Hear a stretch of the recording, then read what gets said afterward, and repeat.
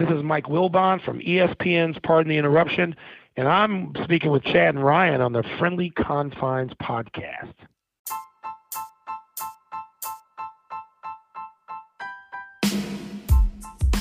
Rhino, another special innings extra edition. I love these long-form interviews, and we're getting some great guests. Another great one. We do have an awesome guest, Jessica Kleinschmidt, who's really a fascinating person to talk to. She is a part of NBC Sports Bay Area. She covers the Oakland Athletics, part of the pre- and post-game show. She's going to talk to us about the role that women are now playing, even in a bigger spot in the broadcast booth, and how far they have come and maybe how much further they have to go for that matter. Love the interview. Great insights. And I like that we're pushing beyond just the Chicago market and we're in the celebrity market. We've been doing that and getting these voices from other markets, male or female. But Jessica had so much to add. Yeah, she really did. So here is our full-length interview with Jessica Kleinschmidt from NBC Sports Bay Area on the Friendly Confines.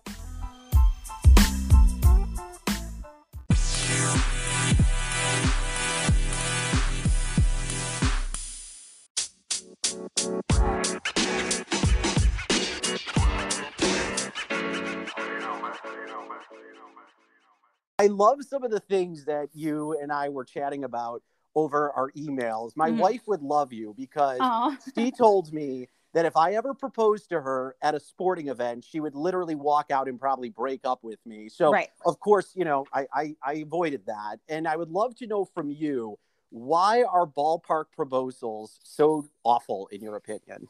So it's interesting. When I was little, I always pictured my future husband proposing to me at a ballpark because I love that idea. I always feel so romantic about baseball and I love that idea. But as time went on and I got older and actually started believing in love and was mature about it, it just felt like it was such a slap in the face to love. And because why would you want the approval of a bunch of strangers, first of all? Second of all, it's about the proposal. Like, okay, cool. But what about the marriage itself? And plus it interrupts the game. And I think that's so rude. If I'm trying to watch the game and everybody's going to give attention to you and I'm trying to get more attention to baseball, whatever. So I understand the aspect of it now that I'm not as petty. I get it. But I just think it's a slap in the face of love. But I know a lot of people on Twitter are always going to be like, whoa, why? Like, just let people be happy. Sure, it's not my proposal, whatever. But I also know that I hope my future husband does it just to troll me, because I hope that I marry somebody who will like want to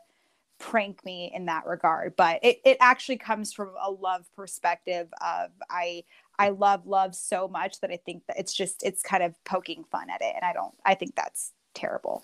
But I think that's a sweet gesture for sure. What you're saying, I think it makes a lot of sense for sure. Right. I want to talk to you about the Cubs a little bit. I don't want to spend too much time on them, only because I'm even at a point where I don't know what to make of this baseball team anymore. Okay. But let's just talk about Kris Bryant for a second. And he's having a remarkable year. I don't know if you saw it, but Ken Rosenthal came out today and basically said that he does not see any scenario where Kris Bryant is on the Chicago Cubs past the trading deadline. Do you see Kris Bryant being traded no matter what type of season he is having?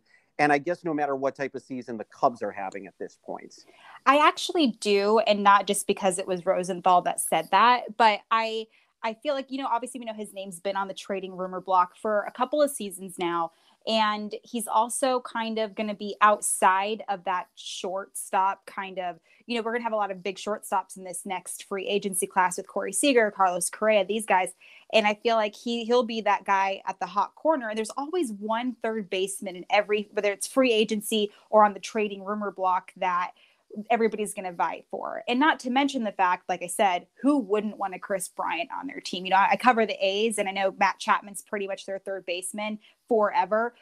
You wouldn't not think about a scenario where you would want to have him at that third base position. Even look over the last 3 or 4 years, we're giving so much more positivity and attention to the third baseman. We have Anthony Rendon, who just got this amazing deal with the Angels. And we have Justin Turner, who re-signed. And I mentioned Chapman, and you have Eugenio Suarez, who's actually coming out and everything like that. So you want more attention on that third base position. And however, on the flip side, who's going to be willing to shell out all that money? Because, you know, for a fact, if he gets traded, they're going to want to extend him because it is Kris Bryant. And, you know, I've been watching him since he was younger. I'm a Nevada girl, and I heard about Kris Bryant when he was just a teenager. So he'll be that franchise guy. But I also can't picture him on any team but the Cubs, but we all, you know, deal with that. And I thought about that with Sergio Romo, and now he looks great in green and gold. So it'll be interesting, but I would have to agree with Ken Rosenthal. And even if that doesn't happen, you know, there's going to be, the rumors are going to be flying, because who wouldn't want a Kris Bryant on their team? And like you said, he's doing great, even dealing with an injury right now. We forgot about that because he's having a stellar season. Maybe it's that daddy power. He just, you know, had a baby and everything like that. And I love it. So I wouldn't be surprised if he was traded, but I could definitely for happening, but I'm leaning toward a trade for sure. Is it absolutely just mind-boggling when you look at this team? I mean, you see the guys who are still on this roster from the 2016 team, the Rizzos, the Baez's, the Bryants, the Contrerases, Hayward, Jake Arrieta is back in the mix. And yet this team is, I mean, for lack of a better term, just underachieved. They are just not at this moment a very good baseball team. What do you make of what this makeup of the team looks like right now? That's a great question. And it's interesting because you know, I'm used to covering the A's, where up until a few years ago, it was a different team every single time around. And you want to think of that Kris Bryant World Series team and all that, but you also have to look at the overall picture. I mean, I feel like a lot of teams are just shifting in ways where I feel like we're concentrating on pitching a little bit more. We want to talk, maybe the balls aren't juiced. That's a whole different podcast. But I definitely feel that I like the idea of them all kind of staying the same way. And on paper, they're a strong team. I think there's so many teams that go into the regular season coming off of spring training where the roster looks daddy. It looks sexy. We're good. All these names are there, but it's how they perform. And it's kind of interesting. And it's, you know, they started, when you're looking at the Cubs and how they're playing, I have to double check their record, but I think are they about even right now? They're 10-12 right now. Okay. So almost. And it's kind of, that doesn't surprise me that much. And you want to talk about the division. It's not a tough division for them.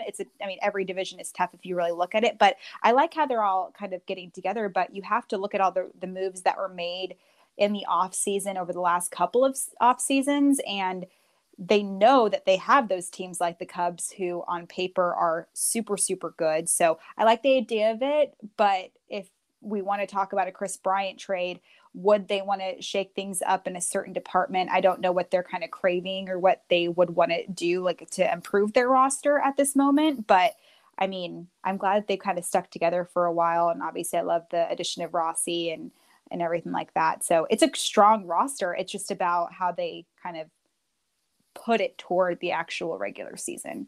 Yeah, for sure. We're talking with Jessica Kleinschmidt from NBC Sports California, and you can find her podcast Corked Up, which she hosts with Rachel Luba, and she's also on Twitter at KleinschmidtJD. So I want to talk to you about your podcast and kind of discuss with you how this all came about. And correct me if I'm wrong, but it's a podcast about wine with a little flavor of baseball. Do I have that correct? A wine podcast with a splash of baseball, which certainly is an exaggeration. We barely even drink wine anymore, just because we are really busy. We don't have time to get like wine drunk on a Tuesday afternoon. But yeah, so it started off just kind of just actually Rachel Luba slid into my DMs and I had read up on her. And this was before anybody really knew that Trevor had a new agent. He left Wasserman. And I was reading about her. I was like, this girl's like amazing. That's really cool.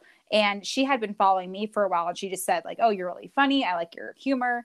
And so that was cool. I was like, cool. We'll be like Twitter friends. Not even 2 days later, she slides into my DMs and she's like, hey, Trevor Bauer is a big fan of your work. And I think we can all agree, like Trevor knows content really well. So that really made me excited to know that this guy who is great with content likes my stuff. So she was like, well, he would love to have you on his podcast. I was like, cool. And so before spring training, was it 2020? Was that last year? My goodness. Yeah. Spring training 2020. She said, well, actually, I'm looking to start a podcast. I'm so oblivious, Ryan. Like if somebody's trying to ask me to do something, I'll be like, oh, cool. Like, do you want me to help you find a co-host? And Rachel was like, well, no. And she's like, you're really great, like on television, you're great on podcast. But I'm scared to death about being a host and I need kind of somebody to kind of boost me up. So I kind of broke her out of the shell as far as being with the media, because I kind of took the lead and now she's doing really well. So we just came up with this idea, and everybody wants to learn about the behind the scenes stuff when it comes to baseball. And I'm very open with the stuff I deal with in the media. So we go back and forth, and I learn from her, she learns from me, and we create this beautiful conversation, and we don't hold back. And, you know, obviously covering Trevor in free agency was really cool to watch. And I learned so much from her, and she taught me about a lot of the stuff that the media lies about and all those little things. So that was interesting. And it's just been a blast. And we have a cult following, and people are obsessed with it, which is great. So, you know, Momentum's happy with it. And that, of course, is this content creator that produces this podcast, and it's been fun. So yeah, it's kind of different from the usual A's coverage that I've been doing, but it lets me speak my mind and have some fun and ask the questions that I feel like fans want to know. And I feel like that's very imperative to a lot of podcasts these days. You know, it's really great to see the rise that we are finally seeing more of when it comes to female voices in sports. And I think you have become one of those people. There's yourself. You mentioned Rachel, your friend Melanie Newman, who's now doing the Baltimore Orioles games. If you can, how happy are you with the direction of how that's going? And what would you still like to see when it comes to more opportunities to see women in baseball, basketball, football, broadcasting, and reporting sporting events? Because I think for a long time, it was, you know, the sideline reporter was the dominant female person in a broadcast. And we're not just seeing that anymore. We're seeing more play-by-play announcers and hosts and whatnot. Are you happy with that direction? And tell me about how you play that role in trying to changing that a little bit more when it comes to women in sports and in broadcasting. I think the direction is certainly going forward. However, the bumps and nicks and crannies are certainly going to be there. I feel like that's part of the reason why I love it so much, is because I'm often like ignored, or I'll put in my opinion. I could be on a panel with two literally former MLB players. Their resume, of course, is going to be better than mine. So I can't compete with that. However, they can't compete with how I view the game, because nobody views the game really the same way. So I like how they're creating more opportunities for women, but I also know that there's still a lot more work that needs to be done because of the fact, like, correct. I mean, I did play baseball. I played baseball up until I possibly could, until my sophomore year of high school. And I was told, well, there's a softball team, you can't play baseball, which still pisses me off to this day, because those are two different sports. And so I did the best I could, you know, but I also viewed the game a different way. And like you said, when I was younger, it was just like, oh, all you can do is be a sideline reporter. And that's not putting sideline reporters to shame, because that's a tough job to do as well. But I wanted to do different things. I wanted to be an analyst. I wanted to be a host. I wanted to report on these things. I wanted to blog. I wanted to do podcasts. I wanted to do the live TV stuff. So for me, it was never about, at the beginning, it was about, okay, she's good for a girl, right? And now I'm like, I just want to be good. And so I feel like I have enough people in my life, both who identify as male and female, that can say, okay, yeah, like I want to hear her opinion on that.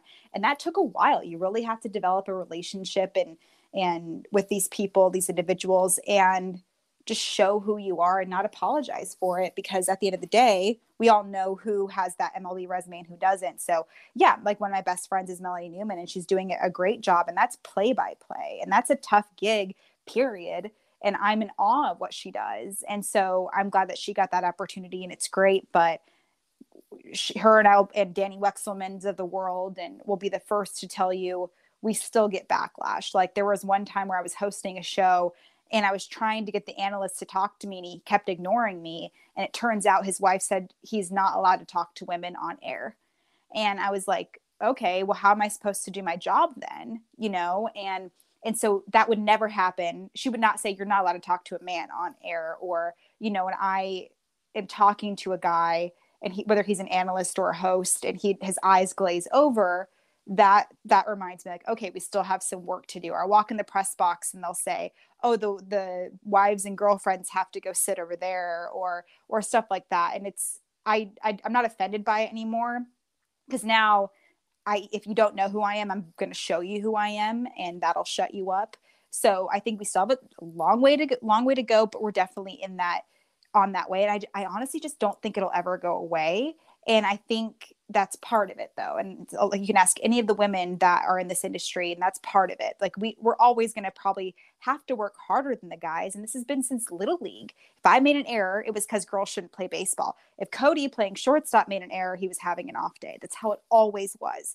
So it just kind of is what it is. When I make a mistake, it's extra because of my gender, and that's BS. So I'm at this point in my life, I'm like, all right, well, I'm gonna F up. We all do, but so did that guy. And I don't see you coming at him in a certain way. Or if I tweet about a player, I'm automatically romantically attracted to him. And that's not the case. But then if another man who says, oh, Chris Bryant, I have a man crush on him, which you should, he's a beautiful man, but you should also remind ourselves, I can't say that stuff.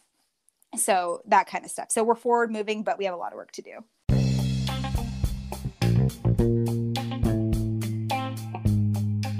It's time for the Golden Cubs Fun Fact of the Week, brought to you by our partners at Golden Rule Entertainment. If you're a Cubs fan, you know that when an opposing player hits a home run at Wrigley Field, the tradition is to throw the ball back. But when did this tradition start? Legend has it that it started in 1969, when Hank Aaron of the Braves hit a home run, and the Cubs fan who caught it wanted to give the ball to Aaron, but he ignored him. The following year, in 1970, Aaron homered again at the friendly confines, and the same fan caught the home run ball. Because of what happened a year ago, this time he threw the ball back onto the field, and it's been happening ever since. That's your Golden Cubs Fun Fact of the Week, brought to you by Golden Rule Entertainment, offering big league opportunities while owning a piece of a minor league style ball club. To find out more information about how you can become an owner, go to www.goldenruleentertainment.com. And now back to our interview with Jessica Kleinschmidt. I'm curious because I was going to ask you one question. I still want to ask it, but you kind of want what you said. I want to kind of ask you something else. It's kind of a two-part question. One, you have a huge following on social media, and I know that comes with a lot of gross people who make comments to you on social media when it comes to Twitter. And you're amazing. I follow you on Twitter. You're amazing at dunking on people and giving it right back to them.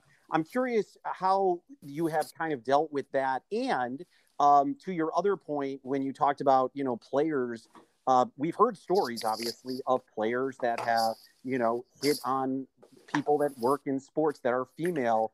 What that has been like, not just from players necessarily, Jessica, but maybe people in the industry that have maybe you had to deal with. Of course, no names. And, if you don't want to get specific, of course, I understand. But I'm just curious what sort of stories, if any, you have from those two situations. Yeah, I mean, I've been lucky enough where I don't have any, player scenarios where I have to go to anybody about but I, like you're right, I have heard stories, but it's, I can't go into detail about it. I'm actually going on a documentary to talk about it this week.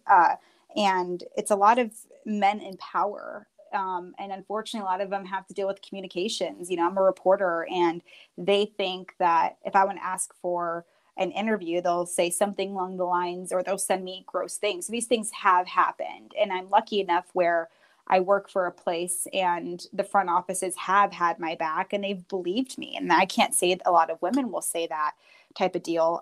But honestly, like, dealing with them has been nothing compared to like the backlash that I get on Twitter. And it's a lot of people that I've seen in real life, and they won't talk to me, but they'll go right back on their phone and complain about me or call me fat and call me stupid and all this other stuff. And then it turns out these people just want to complain about something. And so I had to grow like literally a thick skin, but it's also okay to remind ourselves that Tracy on Twitter sent us the nasty thing. And I will say too, it's actually been women that have been way worse than the men. And I can confidently say that. And I'll say that until I'm blue in the face.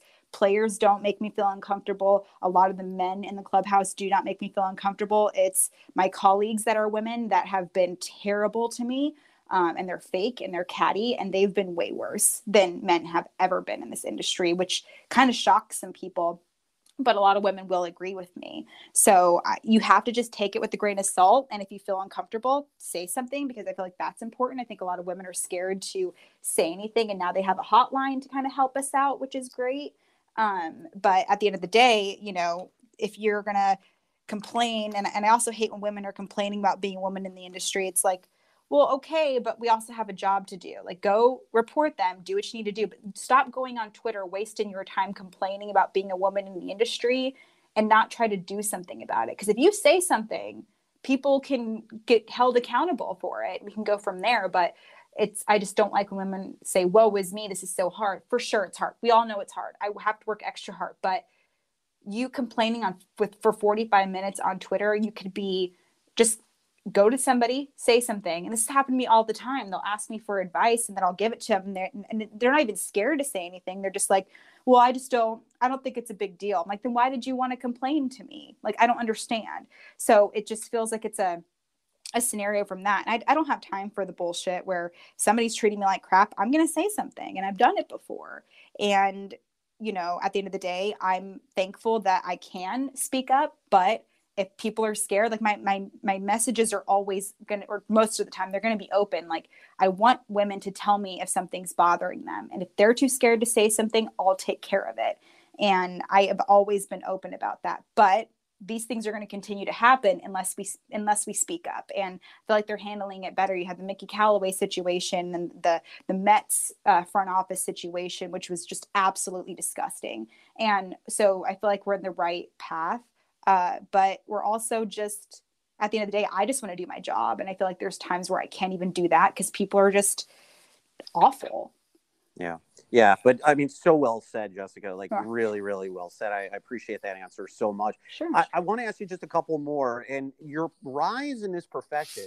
And again, from what I was reading, it's pretty fascinating. You kind of went the non-traditional route when it comes to getting into broadcasting. Mm-hmm. Can you kind of take me through that a little bit? Because you did not, I want to make sure I'm correct. You did not go to college or finish college. You kind of just went straight into broadcasting right out of high school. Am I right in saying that? Or I attempted college, but that wasn't my thing. Yeah. So I'm like a community college dropout, if you will. And yeah, like I tried it and I was like, ugh, I'm just not a good student. And that's how it was in high school too. I liked writing and playing sports. That's like I always aced PE, always aced English and statistics, which is funny because now I literally do that for a living. And, but yeah, I was struggling. I was like, why would I go to college if I'm going to spend all this money and I'm not happy? Like it's not like I don't value education. It's just like, why would I spend all this money when I'm not getting anything out of it? And I remember thinking like, well, I could just like create my own thing. And I've always wanted to do this. So I was working for the federal government at the time, and I quit my job, which was a very cushy job. And, great benefits. I had a job pretty much for the rest of my life, but I wasn't happy. I was actually quite depressed. And I was thinking like, well, what can I do? Why not pursue this? Like, what's the worst that can happen? I don't make it and I have to go back to my cushy government job. Like, that's fine. So I one day quit and moved to the Bay Area, thinking I would just get hired by the A's or the Giants because I had, 1,000 followers on Twitter. That didn't happen. I struggled and I tried and I kept blogging and I kept writing, I kept tweeting, I kept creating content. And then finally, God willing, I got my first big job, and it was with FanDuel, and they wanted to create content. And that's kind of where it started. And when I got let go from that job, I was freelancing for 6 months, just struggling. I couldn't get a paycheck. I was barely making my car payments.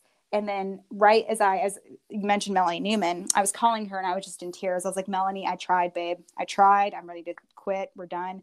And she was like, absolutely not. She's like cheering me on, saying, if you can't make it, how the hell am I going to make it? And as I'm crying to her on the other line, Cut4, MLB.com's Cut4 was calling me to offer me a job. And the rest is history. NBC recruited me from that. Since then, my life has just been insane and fantastic. And yeah, like I don't suggest doing it. If my future children ever said, hey, I'm going to quit my government job to pursue writing about the A's, I would slap them emotionally and physically. But this is what I wanted to do. And I knew I was going to do it. I didn't know how I was going to do it, but I knew I was going to do it. And I wish I could say like exactly what happened, but like just opportunities presented themselves, and here we are. Now I'm on your podcast. So I know, boom. right? That's right. And look at where it's taken you to our podcast, Jessica. Yes. There you go. We've all shot for the mountains on a that, Cinderella story. Yes. That's right. Wait, I gotta ask though, like obviously the Bay Area is not cheap. Like, how are you paying your rent? Or so I moved back to Reno for a little bit. And okay. so I lived, I had places to go and all that. So I moved back to Reno for like 3 more years. And that's when the Bay Area kind of came back. So it was actually kind of funny how NBC ended up hiring me. Oh my gosh. All right. So here's our last question. This is a great joke that you are in on that is on Twitter. You have an amazingly striking resemblance to Danielle Fishel, the actress from Boy Meets World, who played Topanga.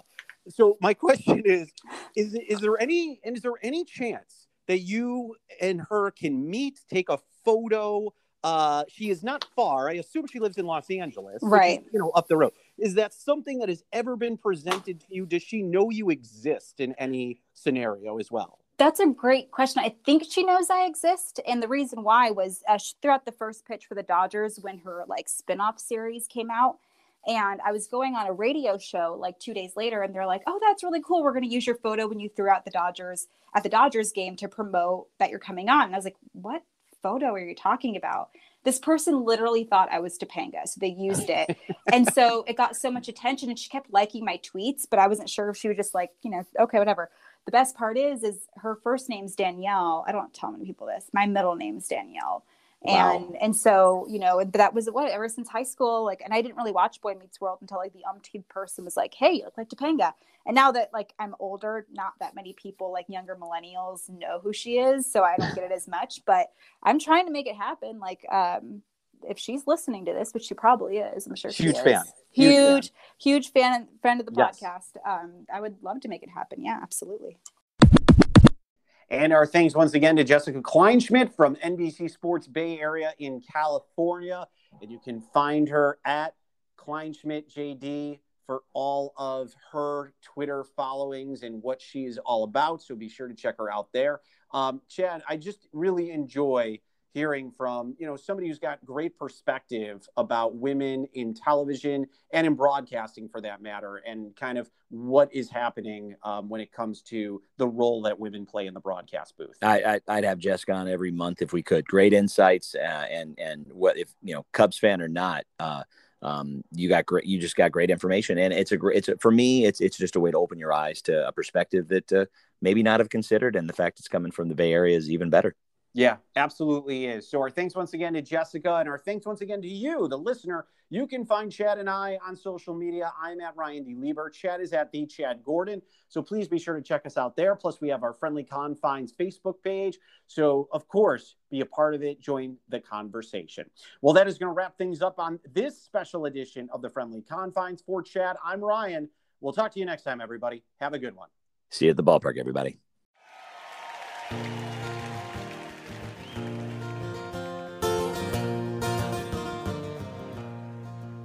Don't let anyone say that it's just a game, for I've seen other teams and it's never the same.